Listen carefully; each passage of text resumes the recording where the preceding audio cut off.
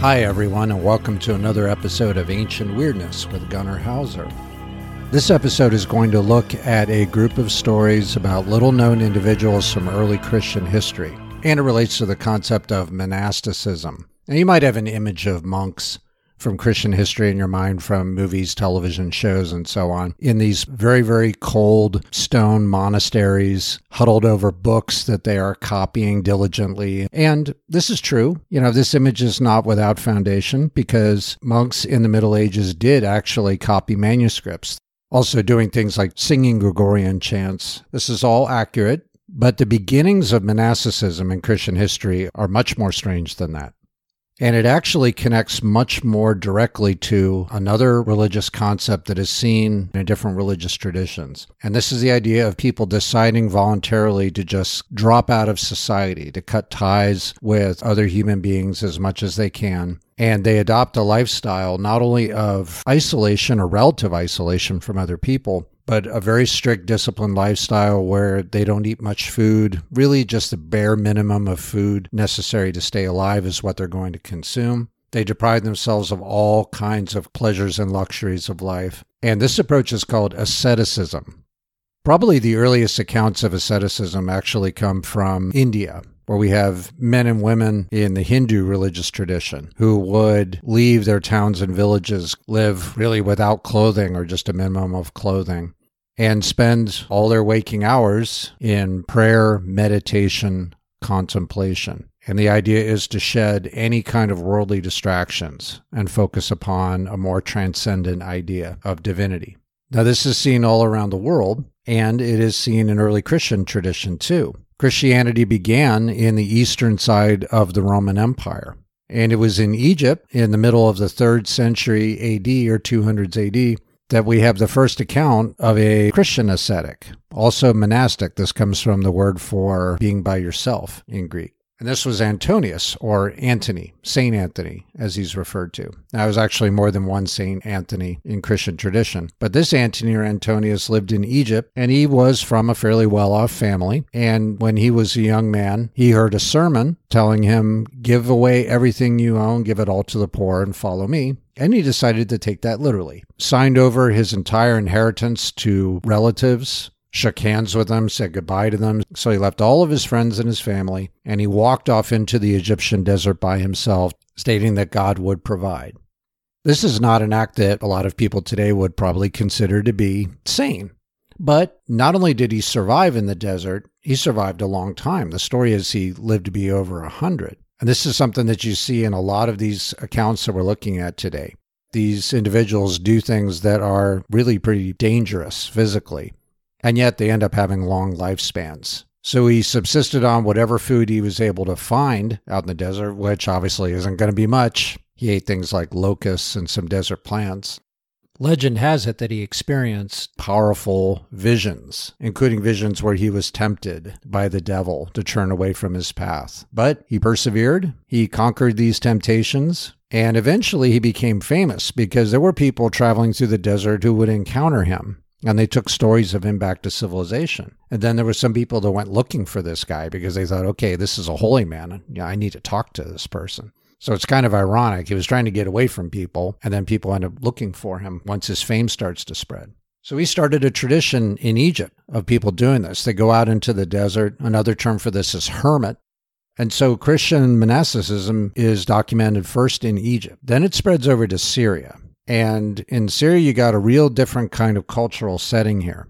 Now, when we talk about Syria in Roman times, we're not talking about the modern borders of the country in the Middle East. It's much bigger than the modern country of Syria. But there was a very specific set of religious traditions in Syria even before Christianity arrived.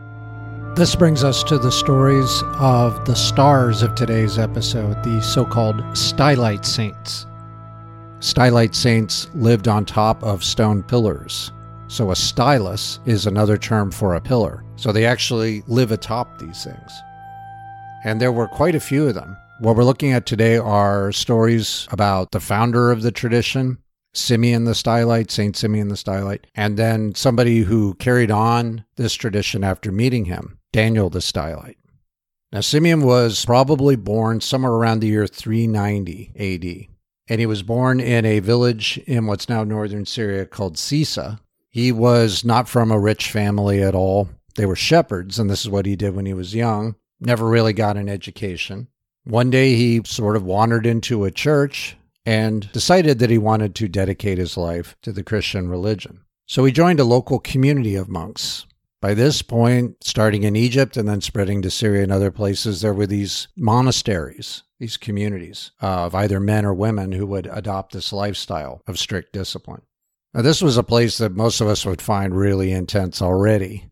The living arrangements involved the monks being in separate huts. They fasted throughout the day. They would not eat until late in the evening. So that's already something that's going to involve quite a bit of dedication and perseverance right there. But Simeon apparently started to kind of freak out the other monks there because his devotion was so intense that it made them look bad and almost frightened them. And the abbot, the monk who was in charge of the monastery, didn't really know what to do with Simeon. He liked Simeon, this young man who had joined the community, admired him in many ways, admired his dedication, but also really didn't know how to process it.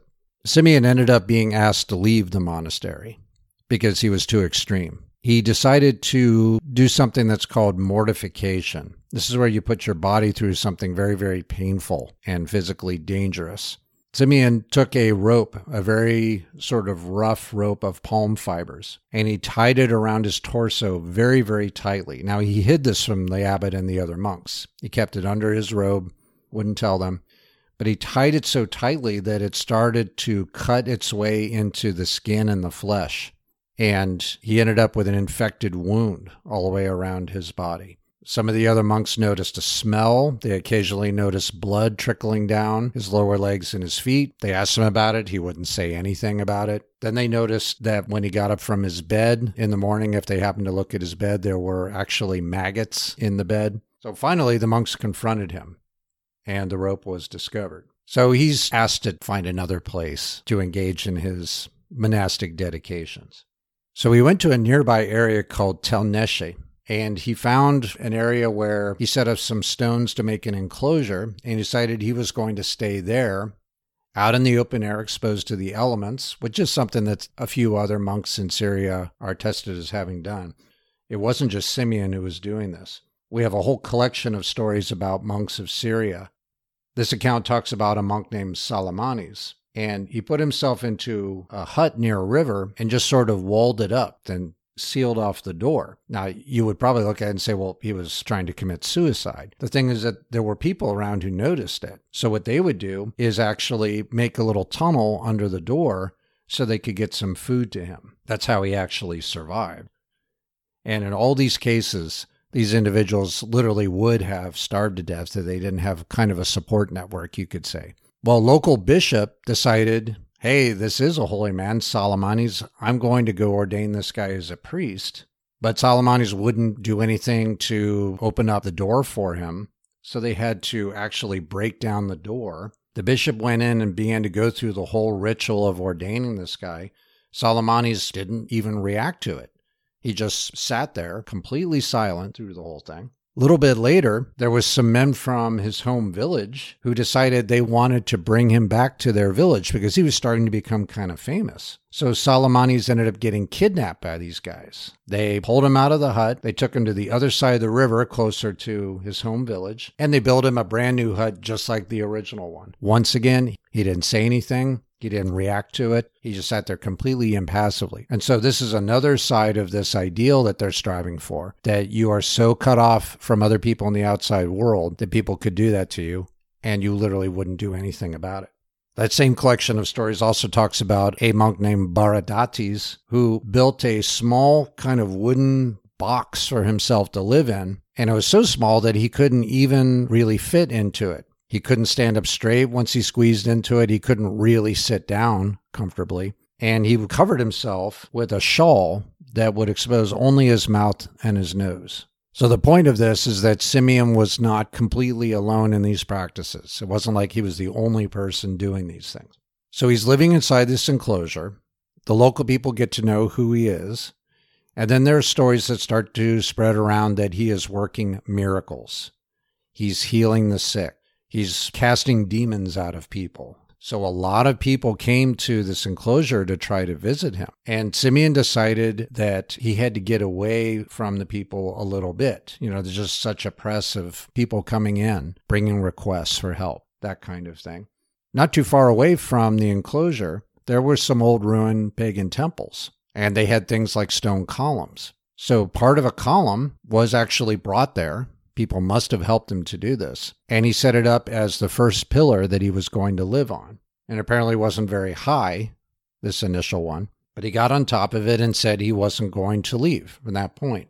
So he's already exposed to the elements being in the enclosure. He has no shade. He's completely exposed to the vagaries of the weather. But there he is. He's on top of the pillar. And he is supposed to be the first person to do this in the Christian monastic tradition. So he is the first stylite, Simeon Stylite. As time went on, they added column drums to make it higher and higher. And then by the time it got to its greatest height, it was about 60 feet high by our system of measurement. He ended up living as a stylite for 37 years. So he is exposed to the great outdoors on top of this column. He would eat about once a week food that was brought to him, generally just lentils.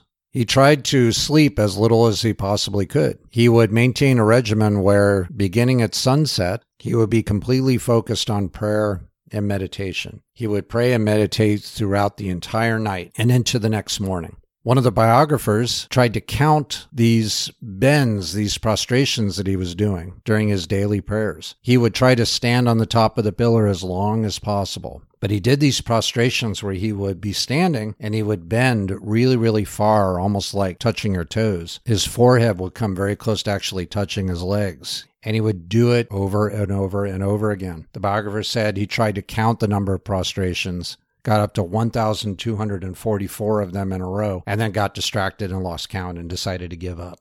These devotions would continue through the morning and into the afternoon. And then at 3 p.m., he would hear requests from people. And it wasn't just healing, although there's many stories of healing, but he also is said to have become kind of a community leader. People would go to him to get certain disputes resolved. There were people that came to him saying that they were being unfairly taxed by local officials.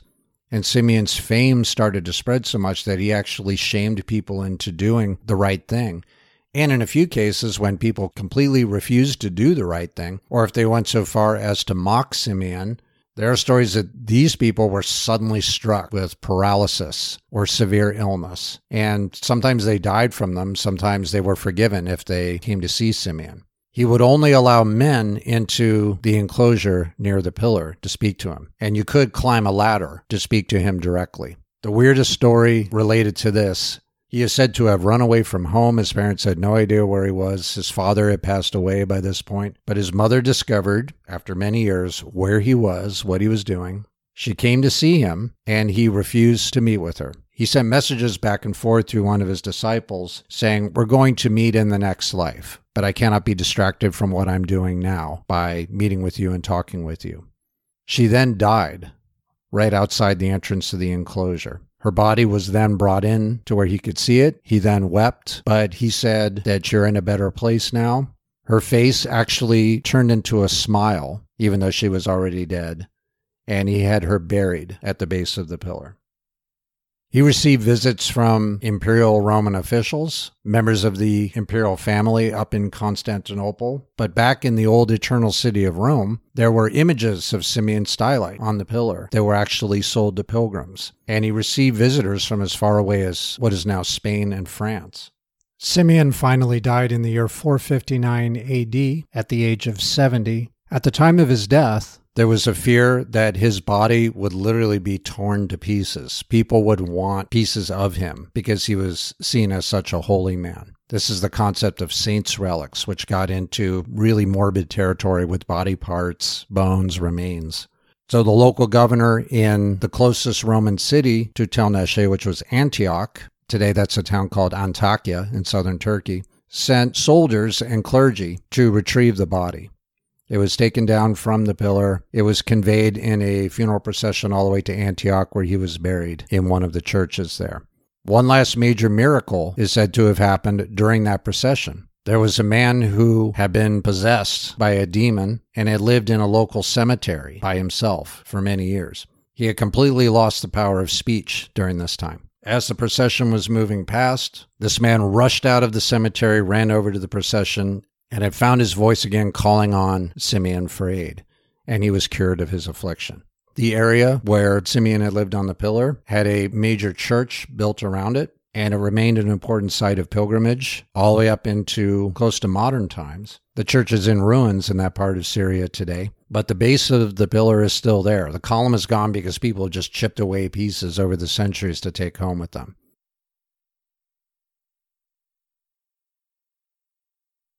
So this brings us to Daniel the Stylite, the other important Stylite saint that we're looking at today. Daniel did actually meet Simeon, according to his own biography, and was inspired to copy his example. Daniel was from a village called Maratha, near a town in what is now southeastern Turkey called Samosata. He also adopted the monastic lifestyle at a very early time in his life. He was about 12 years old. And he took a journey with the abbot of his monastery, and they visited Simeon at his pillar. What's funny about this is that some of his fellow monks, older monks, would actually poke fun at Simeon. You have to realize that not everybody thought that Simeon was great. There were some people, including other monks, who didn't understand what he was doing. They just thought that this was some kind of weird egotistical thing. So they've been bad-mouthing the guy before they showed up. Now, when they got there, it was so obvious that Simeon was so dedicated to his lifestyle that they were pretty shamed by that. And they were afraid to actually climb the ladder to speak to Simeon and get blessed by him. But Daniel, who had not done any bad-mouthing at all, did actually do this. Sometime later, Daniel had a vision of an old man who told him he should go to Constantinople and that he should live the life of a stylite once he got there. So Daniel journeyed up to Constantinople at a place very close by called Anaplus. This is where he decided to put down roots, so to speak. He received Simeon's one garment, because all those years on top of the pillar. It was a leather tunic, and Simeon, according to the story, had asked that this be given to Daniel. It's like he's designating Daniel as his successor. You're probably thinking, okay, this is a leather tunic that somebody has worn and never washed for 37 years. Probably pretty disgusting, something you wouldn't think that Daniel would want to wear. But according to the biography of Simeon, at his death, and his body really was in bad shape by this point. He had gotten gangrene in one of his feet that had led to a horrible stench at one point. But once he died, everything around him smelled almost like perfume. It was what was called the odor of sanctity. So this leather tunic didn't smell bad, according to what it's described here. It actually had a good smell. So Daniel accepted the leather tunic. So Daniel's got disciples too at this point, including an old man named Sergius, who had been one of Simeon's disciples. Sergius is the one who brought him the tunic. Problem is that the land that they've chosen actually does belong to a wealthy man in the imperial court named Gallienus. And when he heard about Daniel, that Daniel was planning to live this way there, he said, he never asked me for permission to live on my property. So he sent some of his servants, or henchmen, however you want to put it, to go send Daniel packing. But when they arrived, they were hit by a fiercely cold wind and a terrible hailstorm. The hailstorm chased them away. It damaged some of Gallienus' vineyards, which were very close by, but Daniel himself was not touched. This brought Daniel to the attention not only of a lot of people in Constantinople, but also the emperor himself. The emperor at this time was named Leo. So Leo goes to visit Daniel. He also sends messages back and forth. Now, just like Simeon, Daniel had his detractors. Some men in the imperial court decided that they wanted to discredit Daniel completely. So they hired a prostitute named Baziani to seduce Daniel, and they offered to pay her a large sum of gold if she was successful. She went to where Daniel was. She was not successful in persuading him to allow her to come near him, climb a ladder up to the pillar. He recognized her as someone who was there in a capacity of being up to no good. So she's not successful, but she's greedy. She wants the money. So she comes back to Constantinople and spreads the false rumor that she had, in fact, seduced the great Daniel the Stylite. So the courtiers pay her the money that they promised her. And now everybody's talking about this through the capital city. Oh, Daniel is not who we thought he was. He's not the holy man that he's cracked up to be. But then Baziani was somehow possessed, or some spirit overtook her, and she began to rave in the streets that she had lied, and she named every single man who was in on the plot to ruin the reputation of Daniel. So their reputations were ruined instead. Now, Daniel's pillar wasn't too well built at first. A storm did strike, and it almost toppled with Daniel on top of it. So the Emperor Leo persuaded him to build a sort of double column that was connected together by iron bars and a wooden plank. That winter, however, a very violent snowstorm struck the area. Daniel's leather tunic, the one that had belonged to Simeon before, was torn away in the wind, so he was completely naked and exposed to the elements, and was covered in frost and snow by the next morning. His disciples thought that he had frozen to death. They were terrified. They brought sponges and warm water up to the top of the column, and they began to rub his skin, and they broke away the encrusted snow and ice. And although at first Daniel had shown literally no signs of life in his eyes or his face, wasn't even breathing, it seemed at first, he regained consciousness. And Daniel actually complained. He said, "I was having a very pleasant dream that I was lying on couches covered by warm blankets. Why did you pull me away from that dream?" Being a bit flabbergasted, they explained to him, "We thought you were dead." This really underscores just how hazardous this life of a stylite could be. There is an account of a stylite from a few centuries later that was struck by lightning and killed while he was on top of his pillar. Makes sense if you're up higher than anything else. Daniel was living on top of a pillar for a span of time almost about the same as Simeon's, all the way up until his own death in 493. But on one occasion, Daniel is said to have come down from his pillar and gone into the capital city because there was something so important, a crisis that needed to be solved with his assistance. This was when an emperor, a righteous emperor, according to the account named Zeno — Leo has died by this point — Zeno was driven out of the capital in exile by a man who had usurped the throne from him. This was a general in the Eastern Roman or Byzantine army named Basiliscus. And Basiliscus followed a particular religious concept from a group called the Monophysites. And without getting too deeply into it, it had a focus upon the nature of Jesus, a divine nature and a human nature, and what was more important. The Monophysites were out of step with what several church councils in recent years had decided. So this made them heretics, followers of what church leaders had labeled as false beliefs. So because the emperor was now a heretic, this was a crisis that was seen as threatening the very foundations of Christianity, and Daniel had to do something to stop it. So in a vision, he was told to descend from his pillar. So his disciples did this, and this was not easy. This guy had not walked anywhere in many, many years. And he had tried to do the same kinds of things as Simeon, where he would stand as long as possible and try not to sleep very much. So his feet actually had exposed areas of bone, and he needed help walking once he was down on terra firma. So Daniel was taken into the capital. A huge throng of people showed up to greet him. And he continued to work miracles, both good and bad. One soldier was looking out of a window as the procession carrying Daniel was passing through, and he started to make fun of Daniel. Instantly, some force pulled him out of the window, and he was thrown to the street to his death.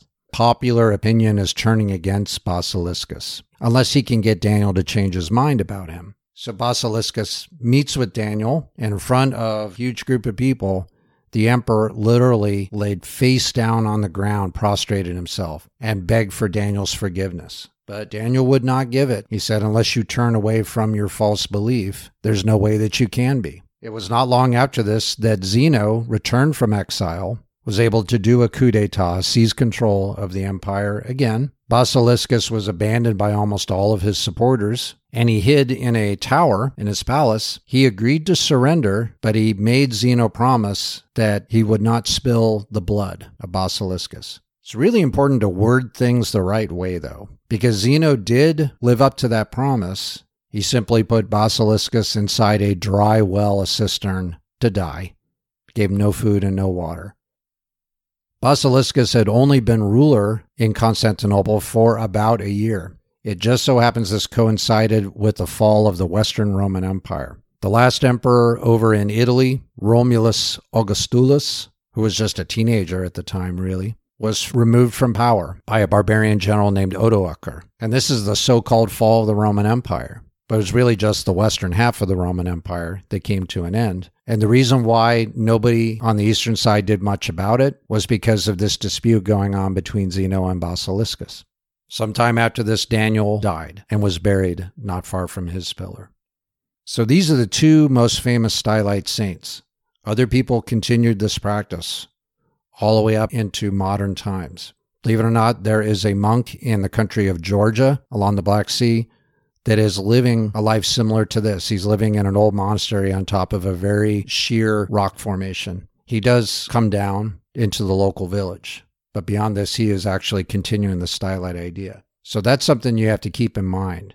As crazy as these stories sound, a lifestyle that would probably seem to us to be nearly suicidal, a lot of these individuals are still considered saints today in the Eastern Orthodox tradition. So it really all depends upon your perspective. Thanks to everyone for listening today. The musical credits are Magical Gravitation from royaltyfreemusic.com and The Morning Song performed by Kevin MacLeod at Incompetech.com, licensed under Creative Commons. Keep an eye out for the next episode of Ancient Weirdness with Gunnar Hauser.